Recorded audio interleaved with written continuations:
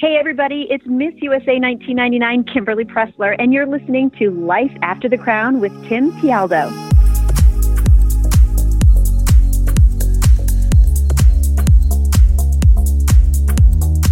Hey everybody, welcome to the Life After the Crown podcast, where each episode I bring you interviews with former pageant contestants, title holders, and women of influence who are now succeeding across many different industries in the real world. My name is Tim Tialdo, TV and pageant host, entrepreneur, author, and somebody who just wants to help you become better.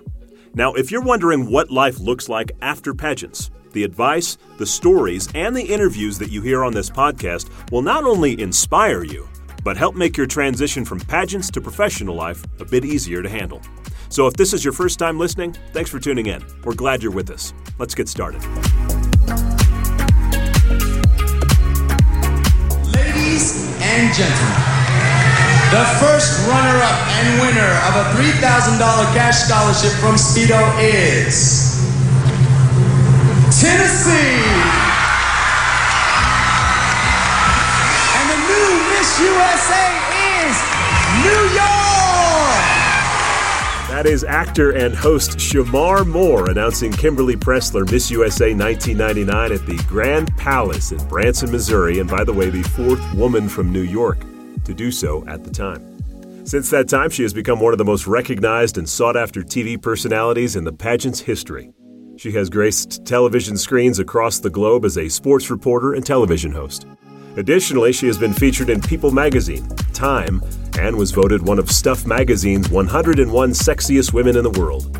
Her vibrant and adventurous nature has landed her gigs throughout the world for ESPN, Fox Sports, ABC, NBC, and the Speed Network. Her body of work includes the X Games, Red Bull X Fighters, and MTV's Fast and Famous, just to name a few. Currently, she serves as the laneside reporter covering the Professional Bowlers Association, or PBA Tour, airing weekly on Fox Sports and FS1, a position that she has held since 2010. Additionally, her sideline reporting duties expanded to cover Evil Live, an unprecedented 3-hour live event that aired on the History Channel in July of 2018, and is a role she will be stepping back into in the summer of 2019 for Evil Live 2. The gorgeous and talented Kimberly Pressler, great to have you on the podcast. Welcome. Oh, Tim, thanks so much. It's good to be here. I'm excited to be on your podcast. Well, hey, it's Miss USA week, and I thought, who better to bring on the show than a former Miss USA? And, of course, you filled that role well. And, of course, Miss USA is Thursday night coming up here on Fox. And even though the people couldn't see that reaction in the clip I played of you winning, you were absolutely ecstatic. And, for the girls listening who are at Miss USA right now, kind of prepping for what's about to happen just here in a couple of days, can you talk about how you prepared yourself to kind of make your run at the crown that year? Wow. First of all, that video is absolutely amazing. And you can tell that I took a pause because at the time, they go down from 15 to 10 to 5 to 3. And so all that time, you want your name to be called, except when you're in the top 2. And it never crossed my mind that when you're in the top 2, like first runner-up and the winner, when you're standing there, you don't want them to call your name. So in that video clip, you can actually see me when they call Miss Tennessee. I took a second and I was like, okay, Tennessee. And then I was like, that means I win, because all the way up to that, you wanted them to call your name. But in that instant, you're like, don't call my name.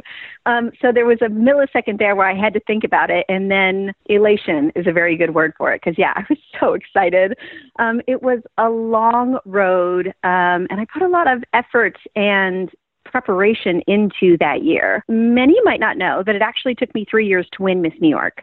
I was not a big pageant girl, so I just remember when I was 15 years old and I was watching TV. Sarah Ray Gore was Miss New York Teen USA, and I saw her on Miss Teen USA. And I remember watching it and looking up at my mom and my stepdad and going, I'm going to be on the Miss Teen USA next year. And I come from Franklinville, New York, which is a town at the time of 1,500 people. We have one stoplight. And I remember them just like nodding their head, like smiling, like, okay, honey, of course you are. I got into the pageant. I ended up winning. And when I won Miss New York Teen USA, I remember being on stage clapping almost exactly the same way I did when I won Miss USA, saying, I'm going to be on national television. I was so excited because that's really all I wanted. I went there. It was Miss New York Teen USA was my first major pageant, like ever. And then I went to Miss Teen USA and I didn't place in top 15, but I took away from there knowing what I needed to do to come back and to be better. And I wasn't upset that I wasn't in top 15. I was just happy to be there. But I met a lot of girls that I am actually still in contact with today, and I adore that. I love the friendships that I made. But it took me 3 years to win Miss New York. The first year that I went into it, I just wanted to test it out because going from Miss Teen USA stage to a Miss stage, in my mind, I knew it was going to be much different. And I was still very young. When I won Miss New York, I was 21. And that's still pretty young for someone who is from a tiny little town and who had only left a few times. When I was younger, I traveled a lot because my father was in the military, but for the most part, I stayed in my little humble surroundings and I loved it. But I went into Miss New York the first year and I was in the top 15, and that was just kind of a trial run to see how the Miss ladies acted and how they walked on stage.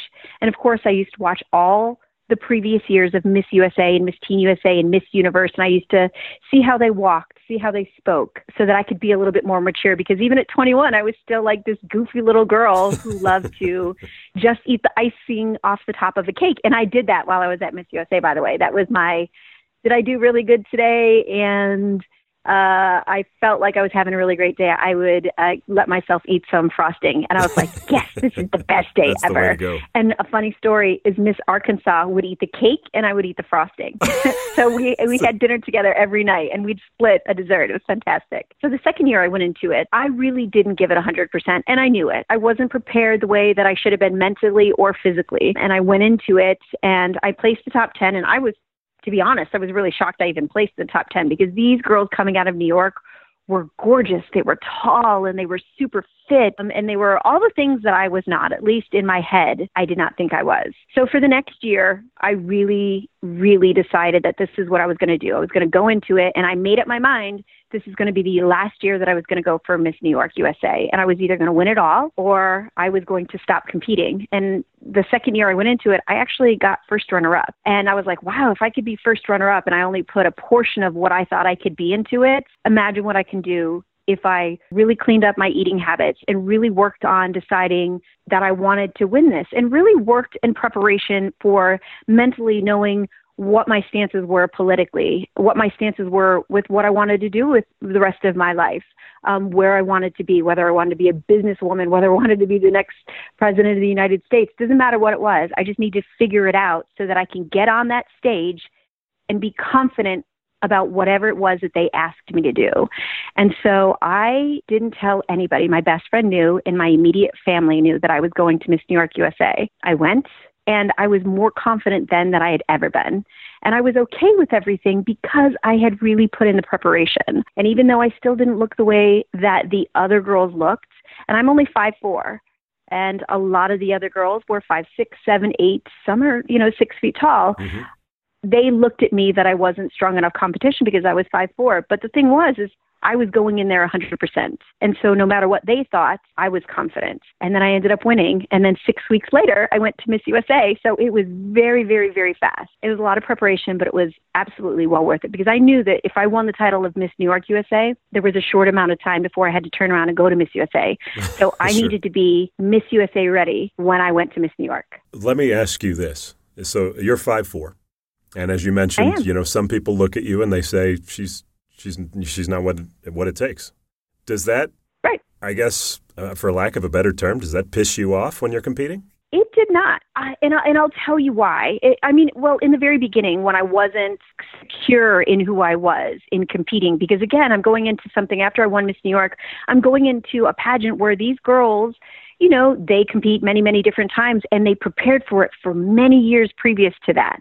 And that is one thing I learned at Miss Teen USA. And I was like, well, that's not me, but I'm okay with that. But there was this very specific instance. Right after I won Miss New York USA, several of the states got together. We went to New York City, and there were maybe 20 of the girls that I knew I was going to be competing against there. Mm-hmm. And this is the first time that I saw all of them super tall and slender with like 12 packs, and their arms were perfectly defined. And I was like, wow, these girls, they're like supermodels and gorgeous. And for the first time, I started to get worried and I started to doubt myself because no matter how many abs I did, how many workouts I did, I was not going to have abs like that. I was not going to have defined arms like that. And in that instant, I realized that I am not competing with them. I'm competing with myself. Because the only person that's going to make me feel confident up on that stage is me. No matter how confident they are, no matter how tall they are, no matter how secure in their self they are, that's not going to change how I do on stage. The only thing that's going to change that is if I believe in myself. And in that moment, I realized that I'm not competing against them. I'm competing against myself. Even at 5'4", when all the newspapers were saying that I couldn't be taken seriously because I was too petite, it didn't faze me because I was going in prepared. And I realized that I wasn't competing against them.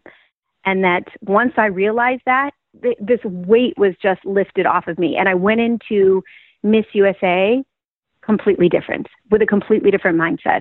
And I went in and I had a great time instead of worrying about how amazing they looked in their bathing suits. In fact, I did just the opposite. When I got there, I was like, girl, you look amazing. Good job on those abs. You know what I mean? And I found that that was empowering to me, that I gave them credit where credit was due. That didn't make me less of a competitor. It just made me more confident in who I was. Well, a really good lesson there. And you had brought up something a little bit earlier about winning the crown when you said you don't want to hear your name. Now, they did it different back in 1999 when the way they announced it. They would say the runner-up first and then the winner. And I always felt like from a host standpoint, I'm thinking you're totally taking away the energy of the moment from the winner by doing so. Do you like the way they do it now where it's just the straight, here's the winner and that's it? Yeah, I think I've been in your position where I have hosted pageants before, and I would much rather call out the winner's name just because you get that instant reaction as opposed to what you're doing is when it's the other way around, you're watching this very raw moment in a woman who has worked just as hard as you have to get there. And they focus on the moment that she is not winning first. And that breaks my heart because, even though I'm there to win, I want everybody to win. I want everybody to walk away with that crown, but only one person can. And I think when you announce the first runner-up first, that you focus on their time when they just heard that they weren't going to win. And that's heartbreaking to watch. Well, and it's the weirdest transfer of energy because it's like, you got runner-up, congratulations, now get off the stage. Here's the winner. And, it's just this really weird transition, and it's kind of almost tough to do. Yeah, you described it perfectly.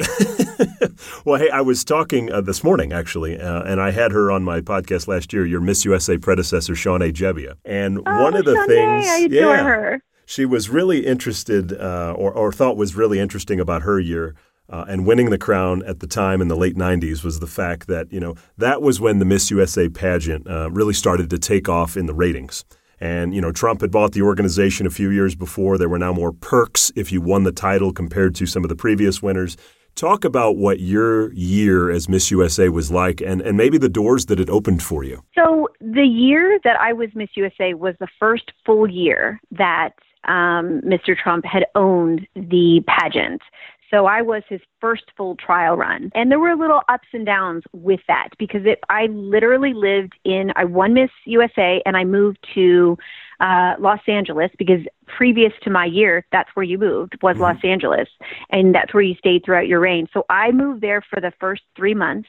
I then left and went to Miss Universe. And when I came back from Miss Universe, I moved into my apartment in New York City. So that was a little bit of transition. I can imagine. The good part, just a little bit, but the good part about it was I got to see it from the ground up. I got to see the steps that we're taking and implemented to show what it is today. And I think when you talk about the doors that are opened, there are so many things that you can take from your reign as Miss USA because some people don't know it, but when you become Miss USA, it's a 1-year full-time job. You are there for the next 365 days, not just representing yourself and your brand, but Miss USA and going to all these different charity events and promoting the charities that they pick out for you, but also that you have for yourself that you want to promote.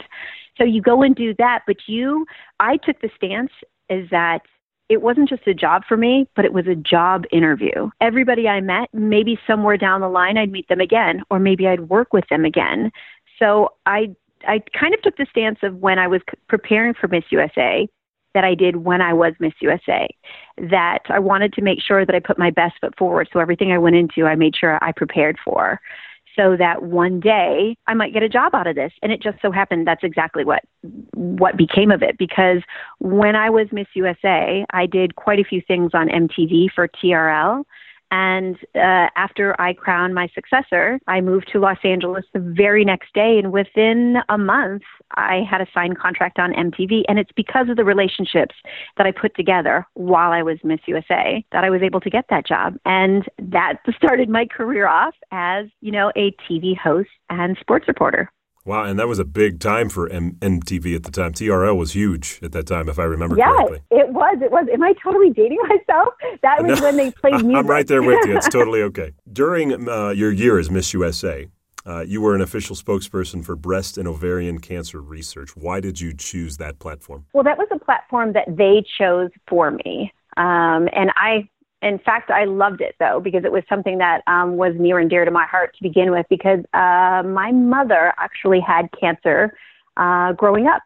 When she was growing up, she had stomach cancer when she was 14 years old. Thankfully, she is still with us, and it has not come back. But cancer in general was something that I had experienced within my immediate family, and so it was important for me to get out there. Something that I brought to the table was Special Olympics. I had worked with them for years prior to becoming Miss USA, and the Miss Universe organization was so amazing with allowing me to continue using that as a platform. And I went to so many different events for Special Olympics during my reign, that it just left this really amazing place in my heart. And I love the Special Olympics, but I also really love the fact that I had a chance to talk to people and get the importance about getting mammograms, how important it was and still is to this day. You should still be doing that. It was really great to be able to be someone on the forefront, getting that information out there in a time when people, honestly, they didn't want to talk about that type of thing. So you're a military kid. I believe your dad was a staff sergeant in the Air Force. You lived all over the place before settling in New York, where you eventually, as you mentioned, won your state crown. What was it like growing up in the atmosphere of being a military kid, traveling all around? And how did that relate to you eventually competing in pageants? I absolutely loved growing up in a military household. I loved traveling. I loved being on the base. I loved at 4:00 every day we stopped and the national anthem played and everybody stopped. It is a sense of pride for me to know that my father was in the military. He served for 24 years. My stepmother also served in the Air Force, and my sister served in the Air Force. So I am beyond proud of them and their accomplishments.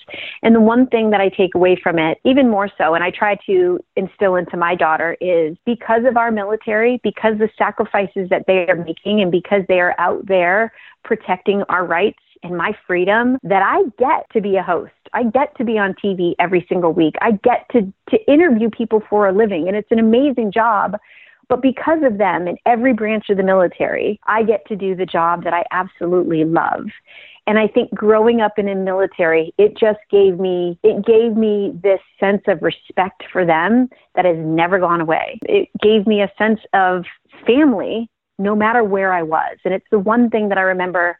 We used to move around a lot when I was a kid. I lived in Germany for some time as well. And I just remember my dad saying home is where our family is. It's not where our new address is. Does that make sense? It does. And for me, that resonated. And now I travel all the time. I try and bring my daughter, who is now 10, I try and bring her with me as much as I possibly can. But I try to instill that in her, that no matter where we go, no matter what we do, home is always where our family is. And it's not a number on a street. Now, I read in your bio that it says before you were a TV host, after competing in Miss USA, you were a former Department of Energy nuclear plant employee. Quite a contrasting job from being a TV host. How did you get into that? A contrast indeed. So my stepfather worked at a nuclear power plant about 25 minutes from my hometown of Franklinville. And he worked there for as long as I can remember, all during my childhood. And then when I had a summer off from college, I applied to intern there, and I got the job, and that job turned into a full-time job. So after the summer, they hired me full-time, and that's where I stayed. And so I started off in the office, and then I kind of moved my way up. And before I won Miss New York USA, I just applied for a job to actually put on the hazmat suit and go in, and they do this process called, I know it's crazy, right? They do this process. It's a specialty nuclear power plant where they do this process. It's called vitrification. It's where you take radioactive waste in like liquid form and you condense it into a solid form so it can be stored. I actually applied to be in that position, to do that, to go in there and do those things. That sounds and then intense. I won Miss New York, and I took a complete left turn, and then I was on, the Miss US stage 6 weeks later.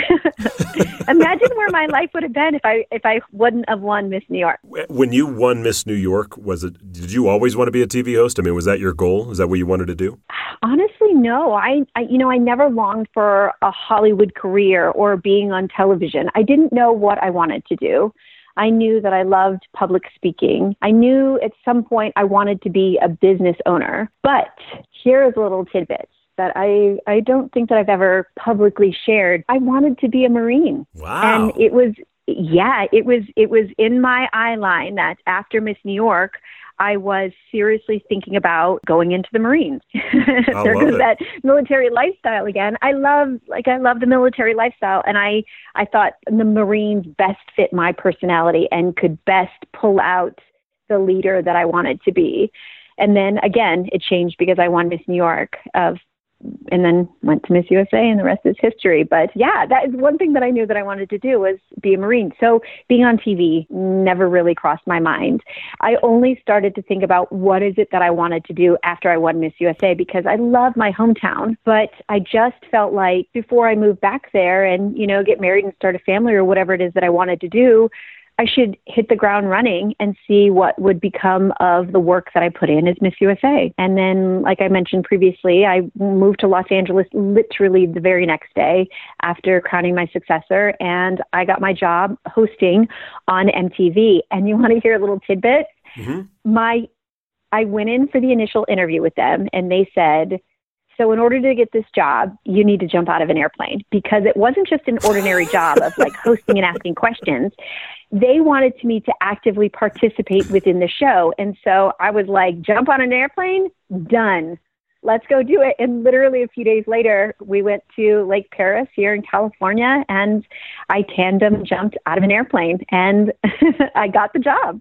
How crazy is that? You had to jump out of a plane to be on MTV. Well, I think, for the fact that you never really saw yourself being a TV host or being in Hollywood or anything, are you surprised at how good you were at it when you started doing it? And I mean, obviously it's carried you for 20 years here. Oh, that's very sweet of you to say. I think that it was kind of trial and error. But the thing that I figured out very quickly is I just had to be myself, because it goes back to that quirky, early 20s girl. And I still feel like that I am that person in my heart, is that I don't take things too seriously. I'm okay with laughing at myself. But on the other spectrum of that, I prepare for whatever it is that I'm going into. Like on that same show, I had to roll a car. I jumped out of a plane again. I had bow and arrows shot. I had an apple shot off my head, and I was doing a stand-up on top of a semi on a bridge in San Francisco. But I had to prepare for those. So I had to learn my lines. I had to try and not be completely terrified out of my mind, which is very hard to do. And so I prepared before I even got there for those things. I, watched as many videos as I could. I, learned different stunts. I watched videos on stuntmen and how they rolled and things like that, just in case I needed to do it. Thankfully, I never had to jump off that semi or anything like that. But I thought about the process ahead of time so that when I got into it, I felt confident. So it wasn't necessarily that I was automatically really good at it. It was two things. I prepared for it, and then I just allowed myself to be myself.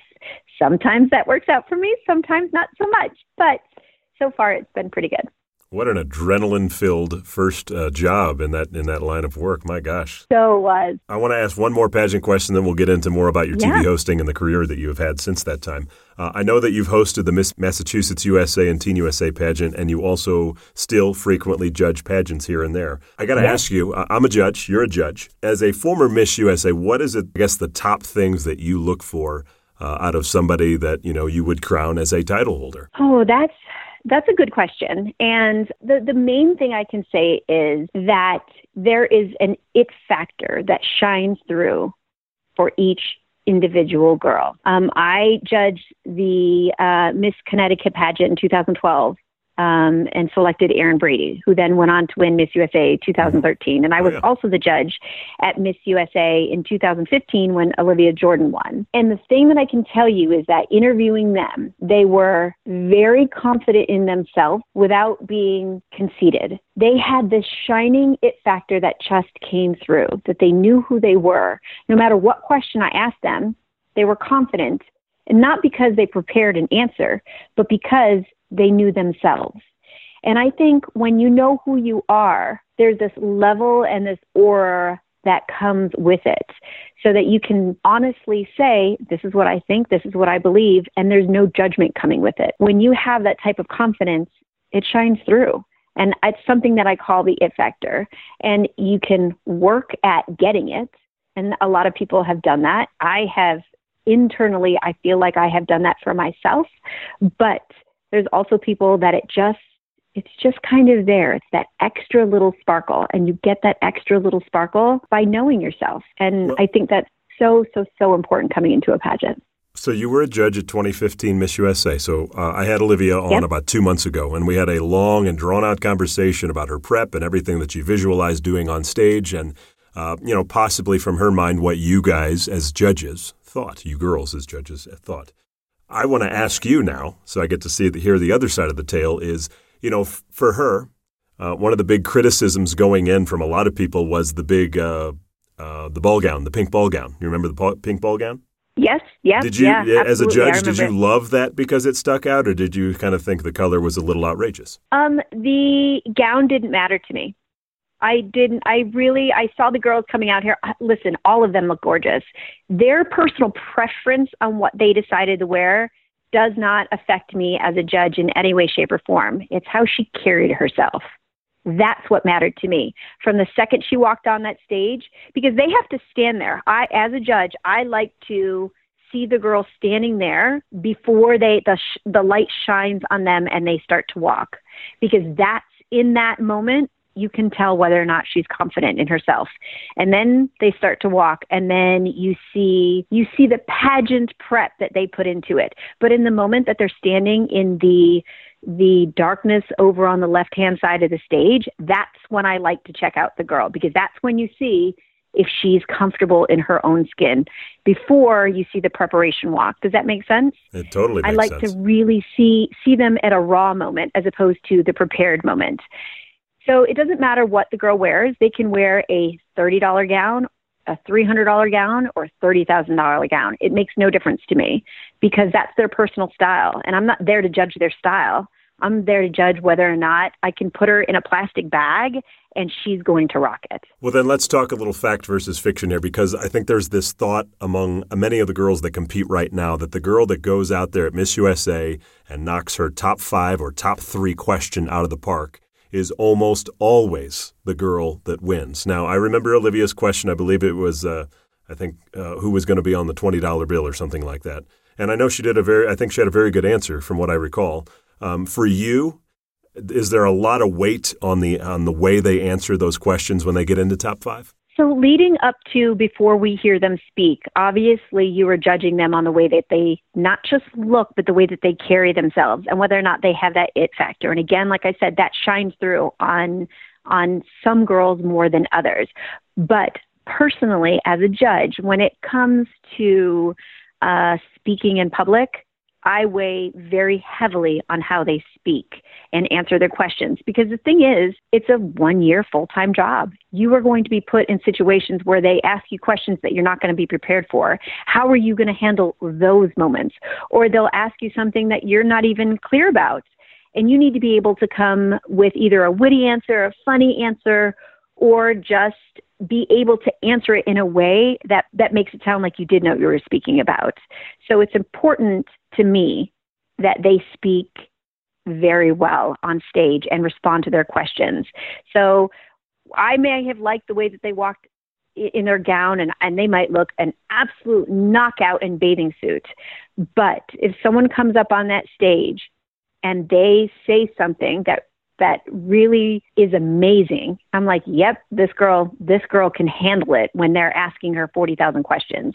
This girl can answer standing in front of a press conference with only 2 hours of sleep after flying for 19 hours straight. This girl can handle that pressure. And that's why I weigh heavily on the interview portion. Do you remember in your year as Miss USA, did you run into those scenarios in which, you felt the pressure that you felt the night of the pageant, when you were in that top 5? It was a little bit different for us because we had 3 on-stage interviews. One of them just happened to be a rapid fire. I think it was the only year they did that. It was my year. And they did this rapid fire question. It's supposed to be a mock press conference. And you stand there and they ask you questions. And one of them, I gave a really ridiculous answer to. And I remember thinking, to myself, what? Where did that come from? And I was in myself. I remember going backstage being baffled, where did that come from? And then I was like, okay, now you need to just put it behind you and wow them from here on out. And to my surprise, nobody ever asked me about that question that I terribly fumbled on. And I was like, cool, that's great. So I dwelled on it more than anybody else. But I think that in the moment, it's how you carry yourself. I didn't look after I gave the answer. I didn't look like, oh my goodness, I just totally messed that up. I just jumped on to the next question. Like I was confident that that's what I wanted to say all along, even though it wasn't. So I have been in that moment before where they've asked me something and I felt unprepared, but I guess I pulled it off and they thought that I knew what I was talking about. Fake it till you make it, worked in my favor. Yeah, fake it till you make it. Exactly. Well, I appreciate you answering all the pageant questions. Thank you so much. Now, I want to, of course, get into your illustrious TV hosting career because it's obviously something I know about as well. And you have done a fantastic job and I've seen you quite a few times over the years. And now I got to ask you, based on your career, you seem to have this real fascination with, extreme sports and also motorsports. You've hosted things like the X Games, Adrenaline X on NBC. You've done a bunch of different Red Bull events, which are always, adrenaline-filled events, off-road racing, Fast and Famous. I think you talked about Senseless Acts of Video, where you were doing some of the outrageous things on camera there.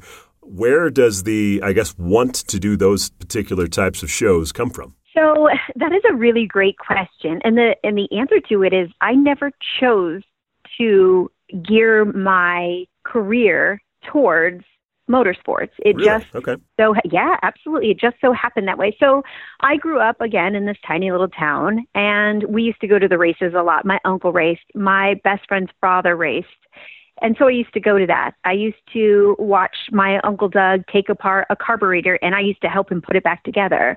So I was familiar with all of those things growing up. And then after I won Miss USA and then gave up my title and got my first hosting gig on MTV, it was about extreme sports. It was about music videos, but mostly based around extreme sports. And then after my time at MTV hosting that, I got a name for myself for knowing about motorsports. And again, I didn't really know about motorsports until I got into it and I started preparing for all the shows that we were doing so that when I asked one of the athletes a question about it, I didn't sound ridiculous. And it was all preparation. And then after that, it just led into one job after another. In fact, that's how I got my job on ESPN. Is I had done, like you mentioned, MTV and then NBC, and it was all kind of extreme sports related. And I absolutely loved covering it. But ESPN called one day and said, we've heard your name quite a few times in the motorsports world, and we have this new show. It's called the ATV Championships coming up. It's brand spanking new. We'd love you to come on to it. And I was like, absolutely. And that started my 12 years with ESPN. So, well, let's talk about the X Games, because this is something that has really proliferated over the last 20 years. I live out here in Colorado. Of course, most of the big ones that everybody knows about are up in Aspen. What's it like to cover such a different type of, we'll call it like an amateur Olympics in many ways for the snow sports realm? It's got to be fun up there, because it really seems like it's just great energy all put into this one little town for a week or two. It is absolutely amazing. And covering it as a woman in a motorsports world, which is male dominant, it gave me this little insight to how everything worked. And it was amazing. It was tough because, again, I'm coming off as a pageant girl. So, a lot of people were skeptical that this pretty little girl who likes to wear, mascara and have her manicure, is she going to be able to cover motorsports and talk about dirt bikes and snowmobiles and ATVs and talk about the dirt and talk about transition and talk about the lines and talk about if a motor goes down, what's the matter with it. And I love the fact that people underestimated me going into it. Any day of the week, I would love for people to underestimate me so that all the preparation that I put into it, I can come in there and knock it out of the park. I loved covering X Games. I was the first female to cover Summer X Games, Winter X Games, and the Navy Moto X as a pit reporter position. And I do not take that lightly. I love the fact that they believed in me enough to know that I could do this. And I was honored that they let me be a small part of this franchise that is absolutely booming, and it resonates with the youth and the up and coming, and really just sets the bar in extreme sports. And it was pretty amazing to be part of it. Well, I would imagine, doing the X Games, especially in those early days of it, you're covering events that literally, you're talking about sports or events that you may have never even heard of before, and you have to sound like you know what you're talking about. Was that challenging at all to kind of figure out how to do that? Absolutely. It was one of the most challenging things that I've ever done. So for my first Summer X Games, they had 10 motorsports that had to be covered at, I believe, 2 different venues, and I was covering 8 of them. So there were a whole lot of athletes. Yeah, it was a lot of work, and it was in the California sun. So it was a lot of prep. It was a lot of work, but it was absolutely worth it. I did a lot of studying. I watched a lot of interviews about the athletes that I was going to be covering, and I was covering some sports that I had never been part of. So that was very tough. But I narrowed it down to like the top 10 that I thought I could create stories from, and then I went and interviewed them. And from there, I would create questions or storylines that I think that I could, if something happened within the race, I'd be like, perfect. This guy took over the second place, in his last race, and he waited to the very last second before he charged the leader. When in fact, it actually worked out really well because I did a voiceover at one point, and that's exactly what happened in the race. And he ended up winning. And I felt wonderful. I was like, yes, because again, my preparation paid off. And I feel like a bookworm because I just have my head studying all these notes, and it just kind of gets confusing sometimes. But at the end of the day, it's worth it. You put that hard work in ahead of time, you'll flourish in the moment. Well, yeah, let's talk about that because I think that's incredibly important. And when we're talking about hosting with a lot of the other people that I have on here, it's not something that we talk a lot about, but I can tell you, being in a position that you've been in, how important that is. My mentor, when I very first got started in the business back in 2001, was Nancy O'Dell. I worked at Access Hollywood, and one of the biggest lessons she taught me was preparation. And I watched her prep for some of the interviews and was just blown away by how good she was. And listening to you talk about it almost in the exact same way that she used to talk about it to me, it's such an incredibly important part of being a great host. Where did it come from for you? Did you just learn it on your own, or did somebody teach you? I think this comes back to, my military upbringing, is that my dad was prepared for everything, in that that's how he taught me to be. And part of his personality just seeped right into me. And that's how I have been my entire life. I made the change, like I told you, when I went for Miss New York. I just made the switch, and I said, okay, I'm going to prepare for this. I'm going to put my head down. And when I did that and I focused and I prepared ahead of time, I saw the best person I could be.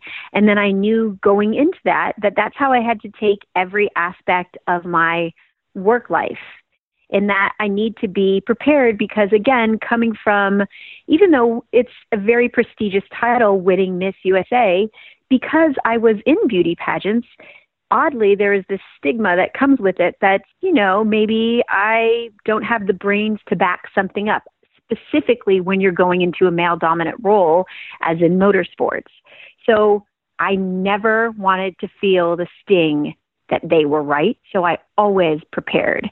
And I probably put more time into preparation than I needed to, but that's where I gained my confidence from. So that when I went into a situation that I was like, oh my goodness, I've never covered this event before, that I could take a deep breath and go, listen, I prepared.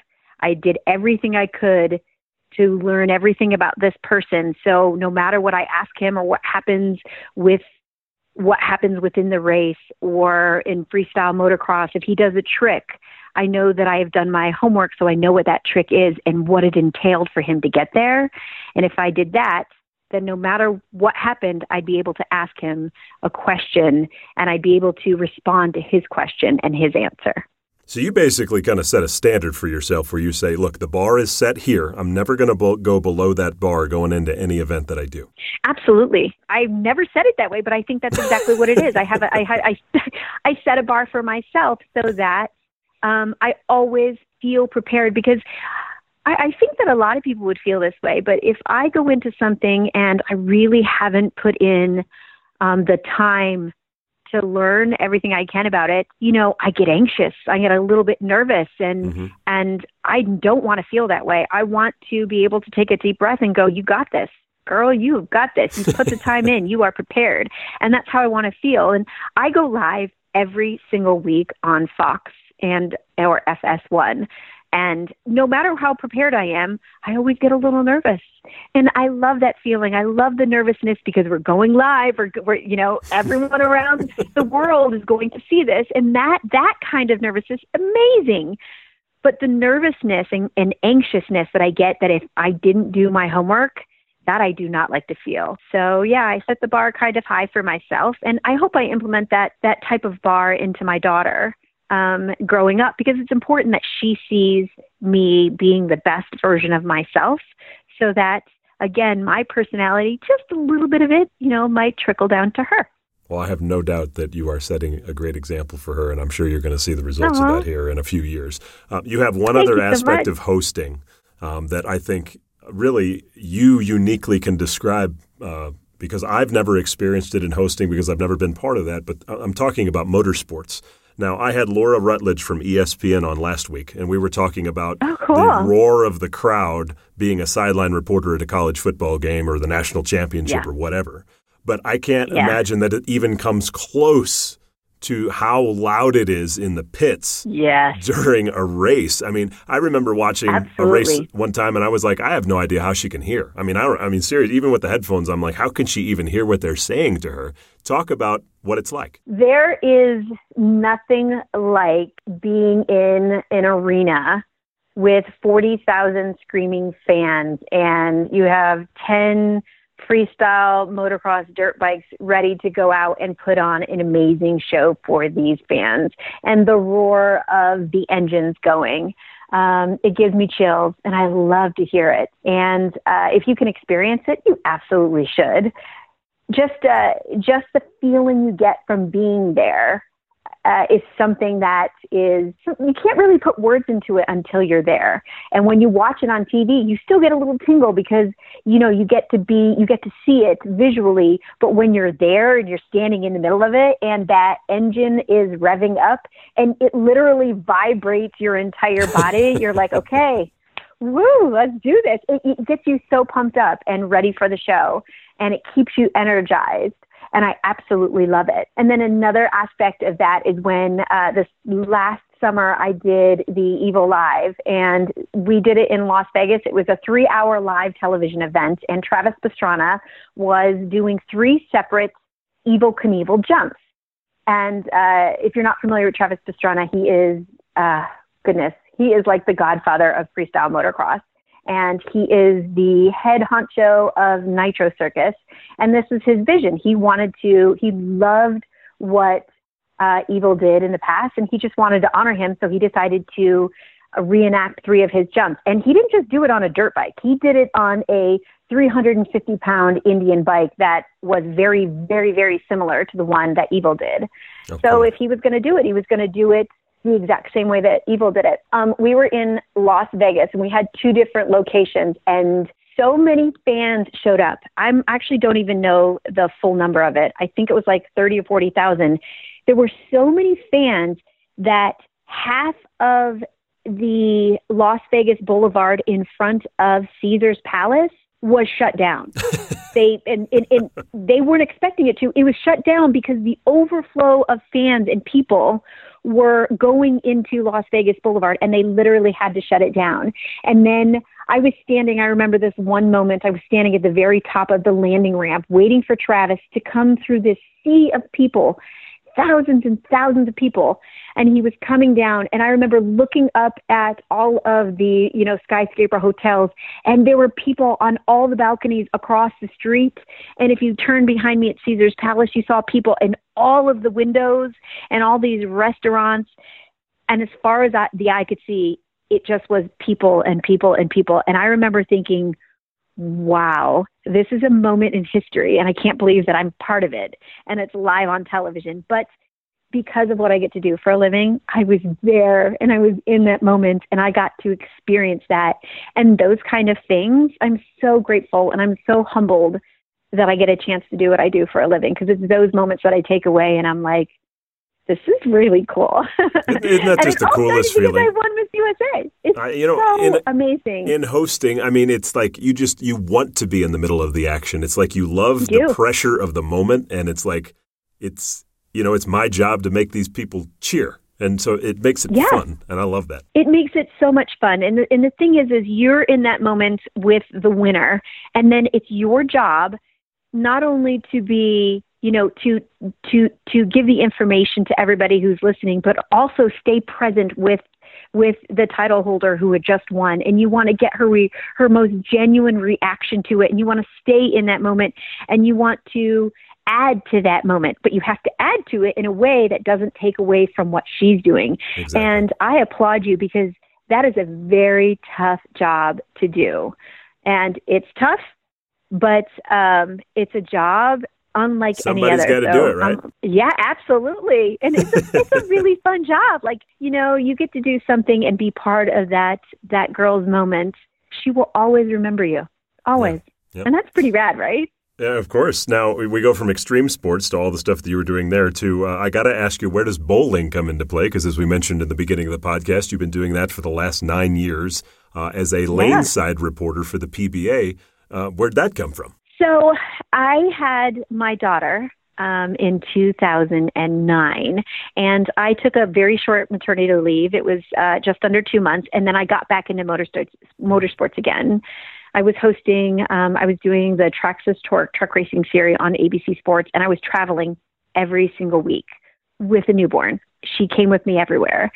And I had another show on as well, and I just got burnt out. I said, I can't be the mom that I want to be and be doing these live events, which take a lot of energy and preparation, like we've already talked about, all at the same time. So I took some time off, and then ESPN and the PBA, the Professional Bowlers Tour, came to me and said, we have this job, and we really would love for you to do it. And I said, okay, I've never covered bowling. I mean, I know how to bowl. Everybody knows how to bowl. It's easy and it's fun and it's a family pastime, but I've never covered it. So I'm coming in green.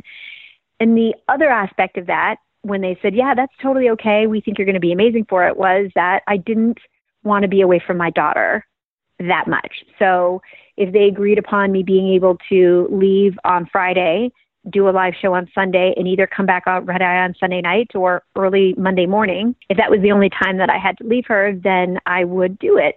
And they were very accommodating when it came to that. And they were very understanding that,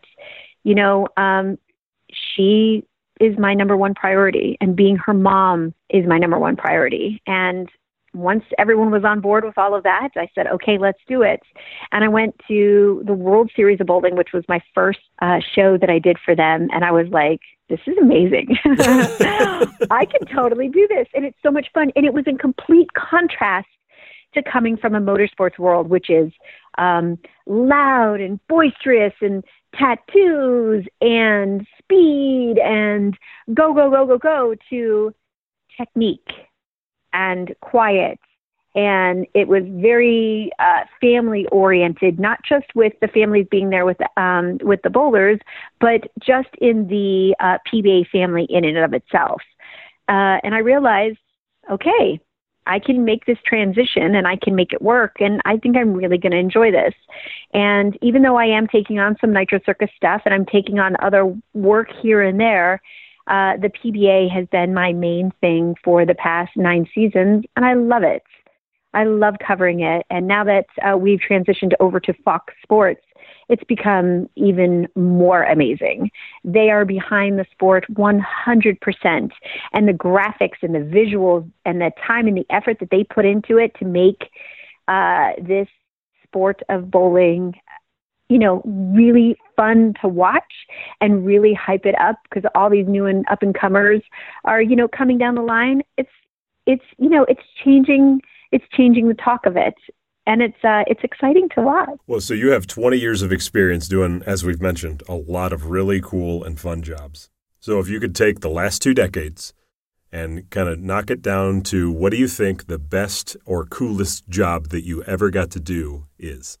I know this is probably going to be a tough one to pick. Wow, that is really tough. That is so tough. Okay, so there were several moments that I would consider peaks that I will never forget. One was the Travis Pastrana, the Evo Live one that I just mentioned, from last summer.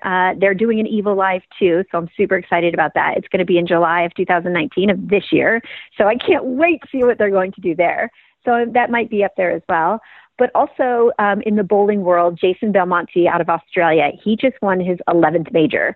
In the history of the PBA on television, which has been over 40 seasons, nobody has ever had 11 majors. And I was there when he won that last month, and that was pretty cool to be a part of.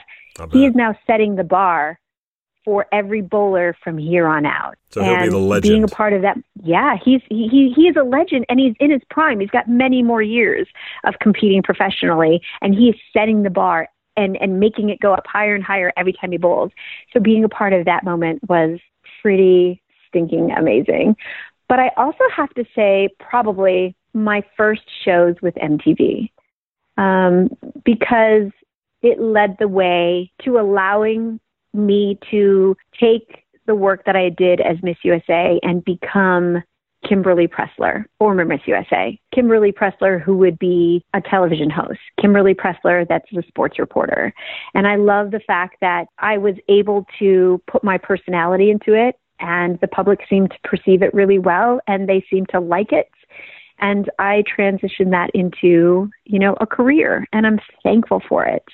So those moments, I think those 3 moments are things that I'll never forget. Well, look, and you've obviously done a good job, because when networks are calling and saying, hey, we heard about you multiple times, we'd like to hire you. Yeah. I mean, that's the dream scenario there. I mean, most people are like, I'd love to have that job, and they're calling you saying, we'd love to have you. So congratulations on that. Oh, thank you so much. And it's humbling to even hear you say that, because it's true. I've been very blessed that I love what I do, and I've been able to continue what I've been doing for so many years, and that they seem to like what I do, and that makes me really happy. Oh, very good. Okay, well, last part of the interview here is the rapid-fire get-to-know-you questions. This is like a game show, 10 questions. It's quick, it's fun. Just have a good time with these. Are you ready? I'm so nervous. Okay, I am ready. Right. I'm ready. Let's do this, Tim. Here we go. Number 1. Let's say we finish the interview and you step outside of your house and you find a lottery ticket that ends up winning $10 million. What would you do with it?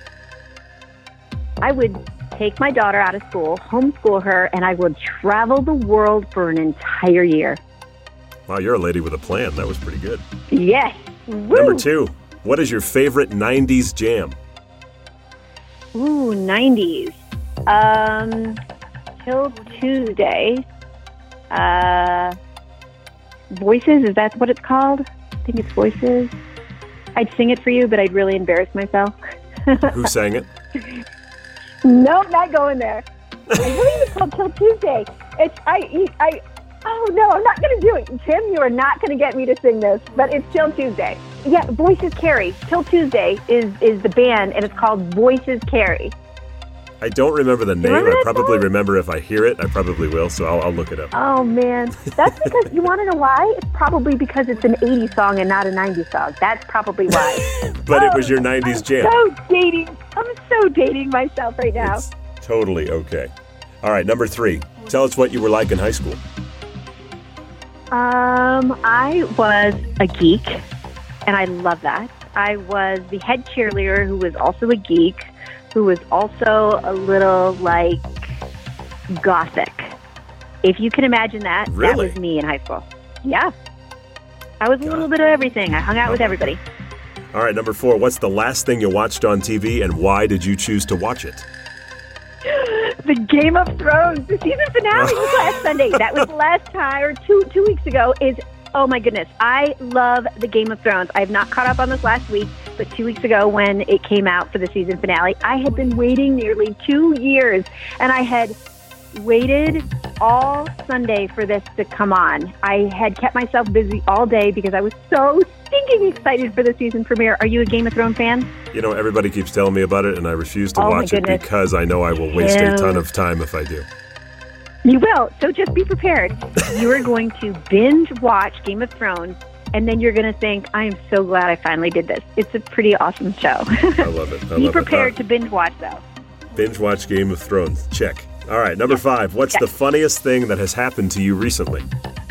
Oh, my goodness. Actually, I do know. So, in my 20 years, I have never forgot an interview question, and for the first time ever, it happened in front of a live audience in Maine about 3 weeks ago.